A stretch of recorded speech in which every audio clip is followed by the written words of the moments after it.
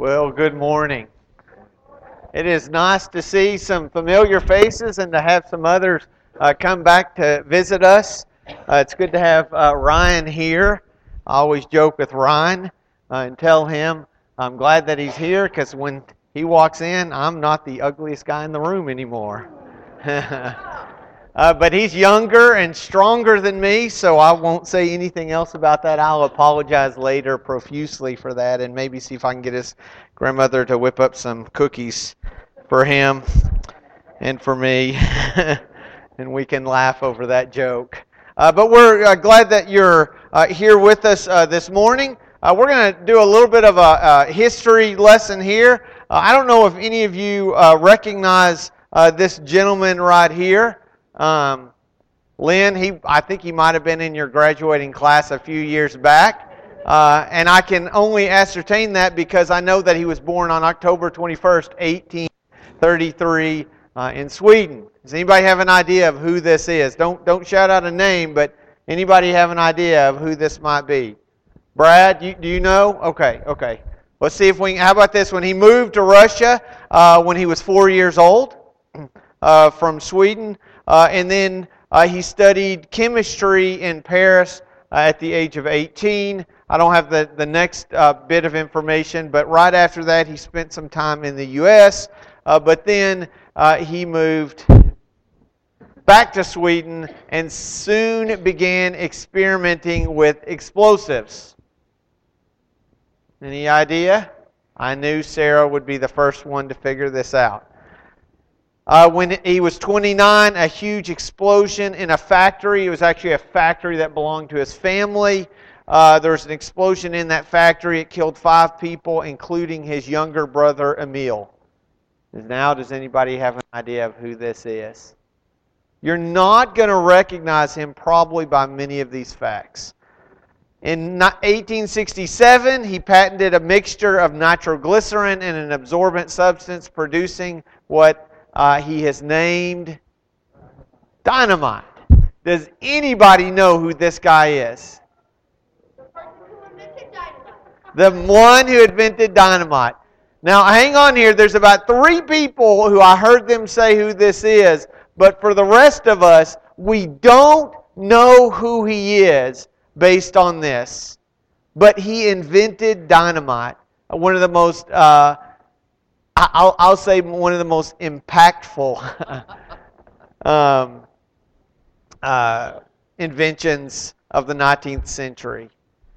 But what was very unique about him was he's one of the few people who could actually say that he read his own obituary, in which he was referred to as the Merchant of Death.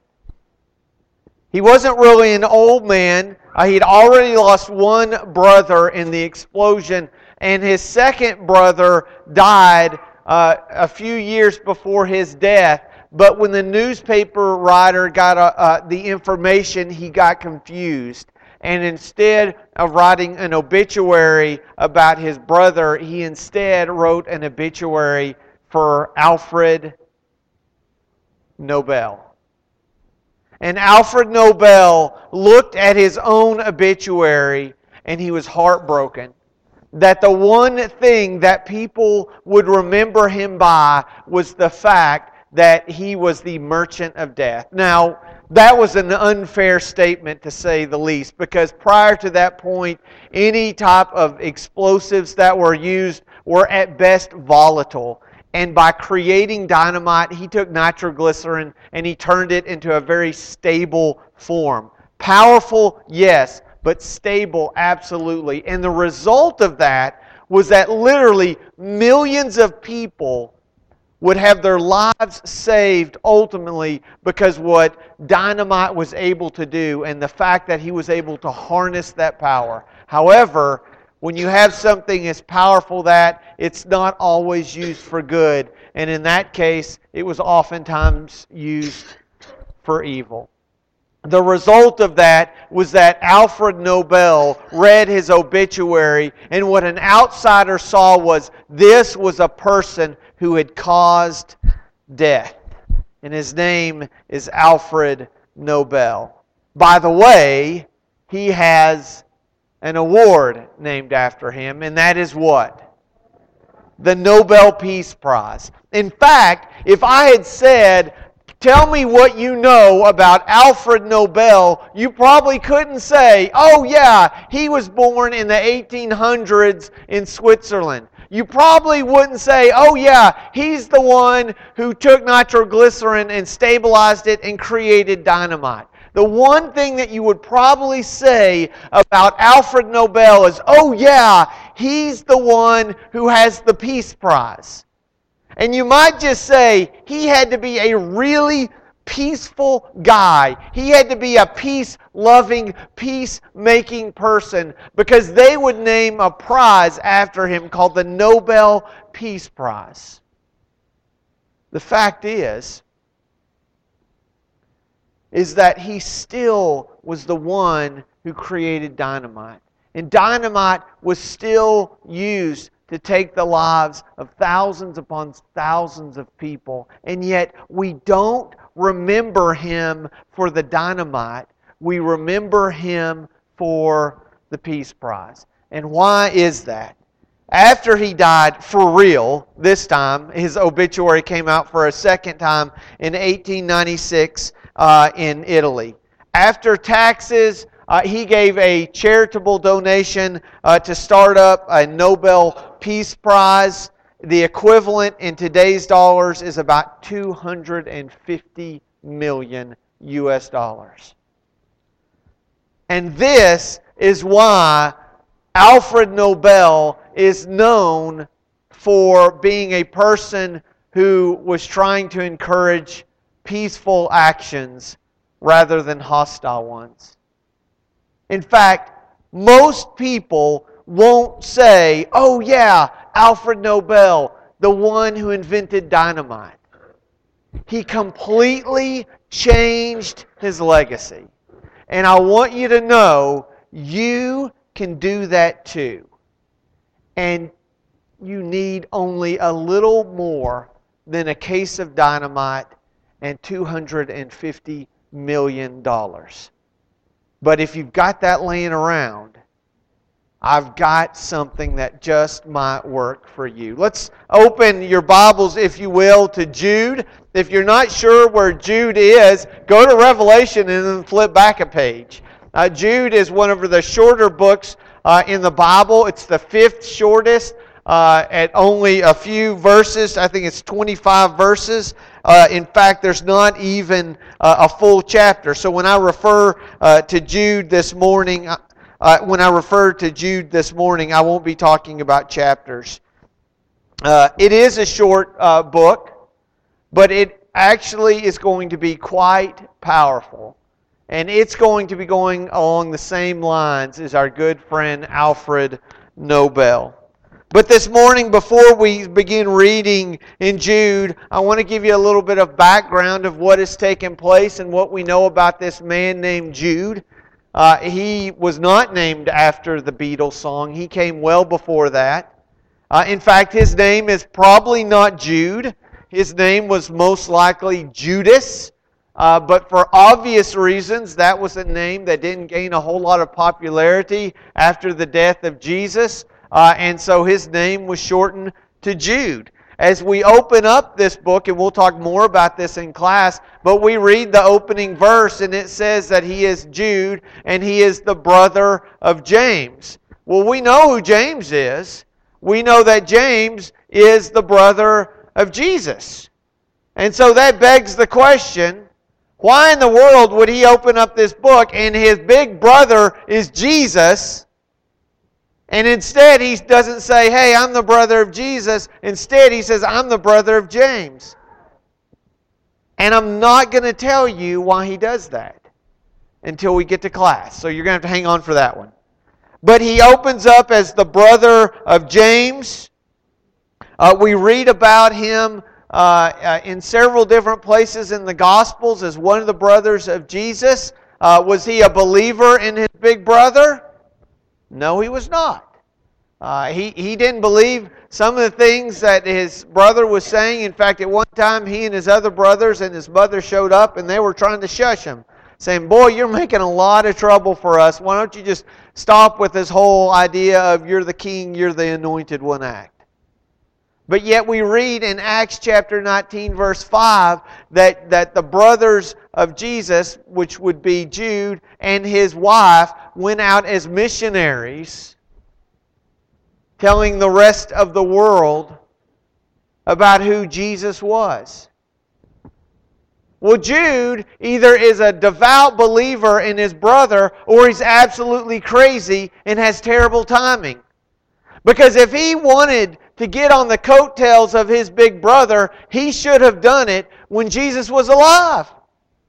When Jesus was gaining popularity. When Jesus was doing things that people couldn't explain. That would have been the time to say, yeah, that's my big brother. But after Jesus is sentenced to death by the Romans, after he has been crucified, after there's a story going around about whether or not Jesus was really the Messiah or he was just this lunatic, after persecutions go out about if you follow Jesus, if you call yourself a Christian, you will be persecuted. After all that, then he stands up and says, oh yeah, I believe him now. So he either has really bad timing, or he's not really bright, or he really believes that his brother is the Messiah. As a result, he's going to write a letter possibly in the mid-70s. And he starts off this letter. It's supposed to be a letter of an encouragement. But as you read verse 3, you see he kind of takes a diversion. He says, I want to write this letter of encouragement, but I realize that there's some things going on that I need to warn you about. He's going to warn them about these ungodly people who have infiltrated the church. And we believe that possibly the letter was written, while it was written to a large group, it would have been written more specifically to a Gentile audience. Possibly that was meeting in Ephesus.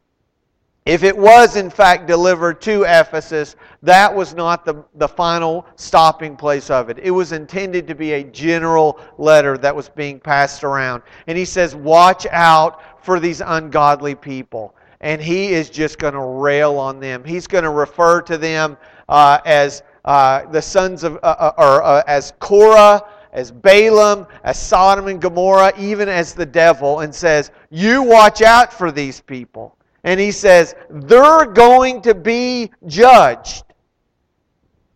He lists, here's what they're doing, and here's how you notice who they are, and here's what you need to do. And in just short 25 verses, he tries to warn them. But then in the last few, he does something so amazing. And I really love this.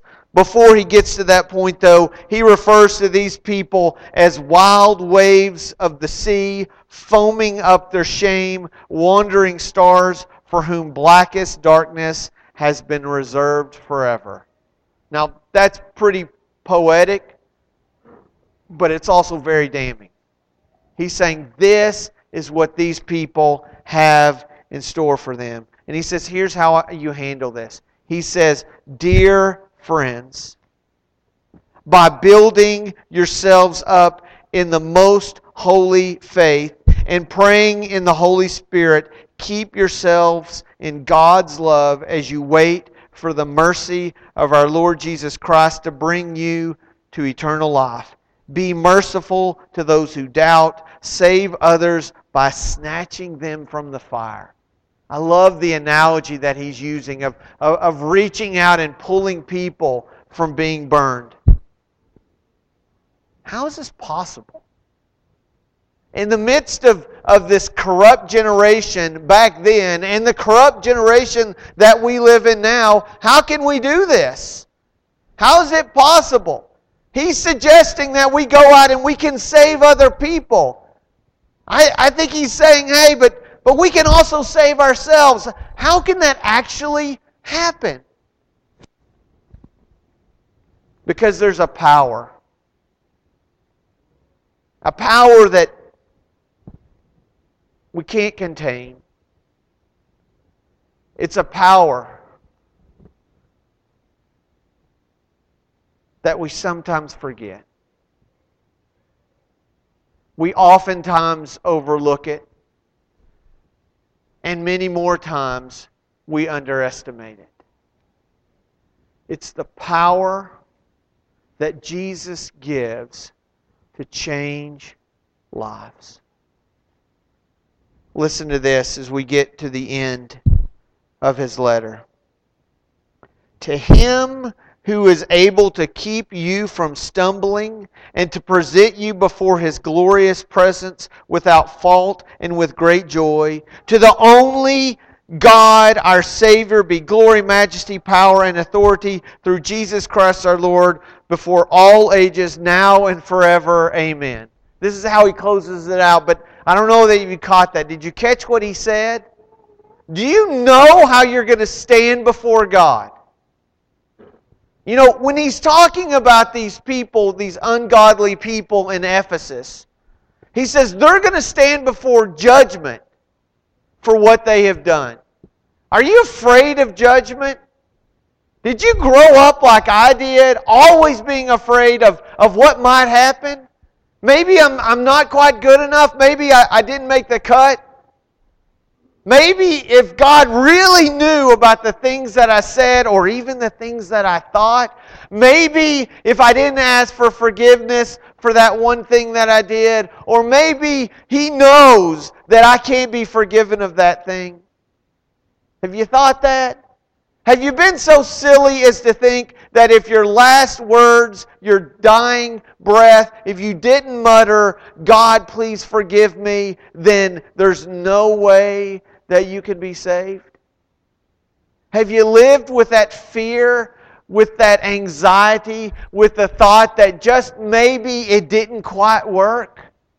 Maybe I'm going to get there, and as the angel is reading out the list of things that I've done, all of a sudden God's going to say, I am tired of listening to this. It's too much. Maybe you're thinking that God is going to remember you and judge you based on your worst moments. Then there's no way there's salvation. Maybe you're the one who can't stand up and say, I absolutely believe I have salvation in Jesus Christ.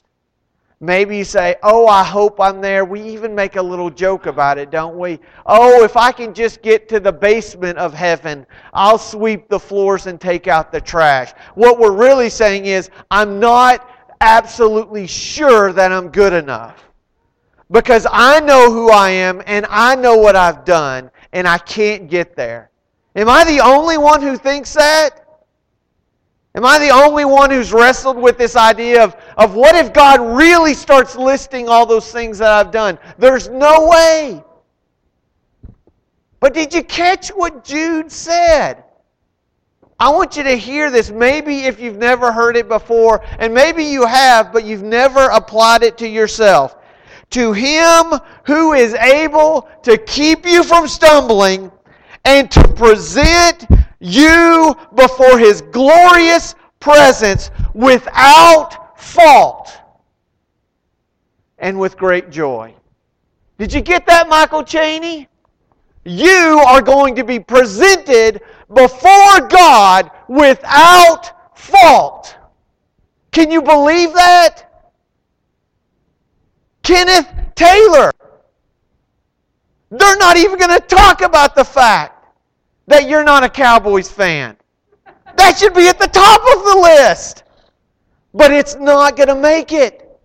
Because you are going to be presented before God without fault. Jennifer Crum. Jennifer Tyner Crum. You made a terrible decision 20 years ago. And you've been paying for it ever since. But I want you to know that as much as I love you and as perfect as I think you are, when you stand before God, it's going to be Jesus who says, "This is my daughter." and you will be presented before God without fault. What? Without fault. You understand this? Brad, this changes everything, doesn't it? Lance, you are going to be presented before God with all the things that they could talk about. This applies for everybody in here who believes in the Lord Jesus Christ.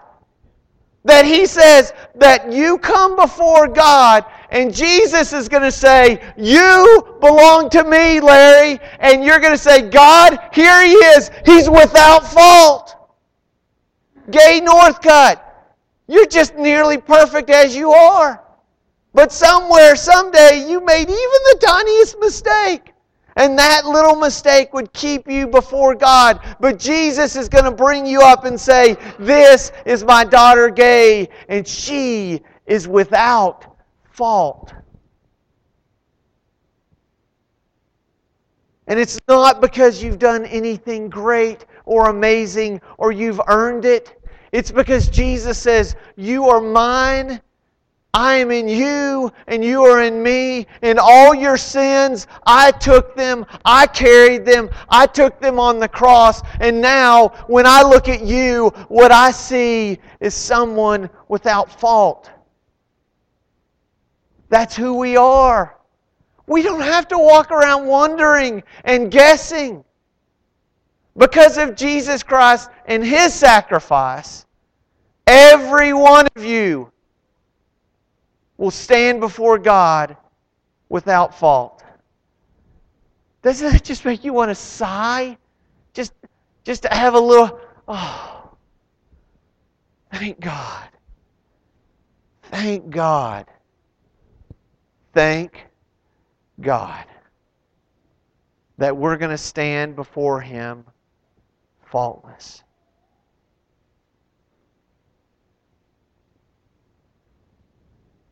Almost 200 years ago, there was a man who was born.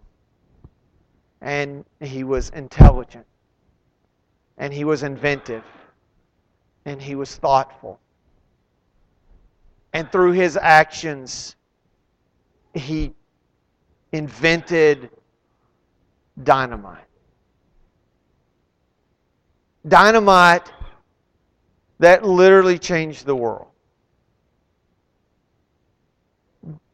But people don't remember him for his invention.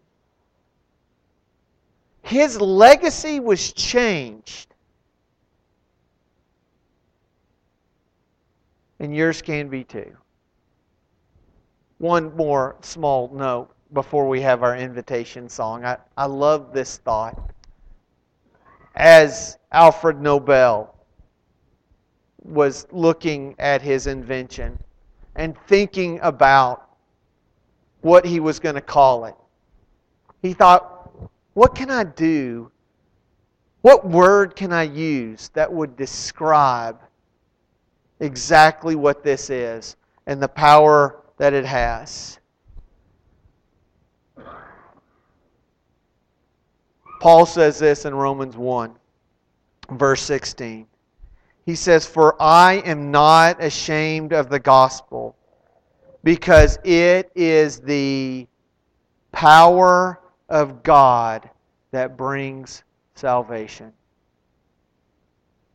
Alfred Nobel was trying to find a way to describe this powerful invention that he had, and he looks to the Greek, and he uses the same word that Paul uses to describe the power that God has to offer us salvation. This word, dunamos. This dynamite. We didn't invent dynamite. And we're probably not walking around with $250 million, but that's not how our lives are changed. It's changed because of the gospel of Jesus Christ, who says, I died for you, I was buried for you, I rose, and now you can rise with me. We have power, church. let us rise today. Let us rise and go out into our communities. Let us rise and stand up for our faith. Let us rise and teach our family. And let us rise as we stand and sing the song of encouragement.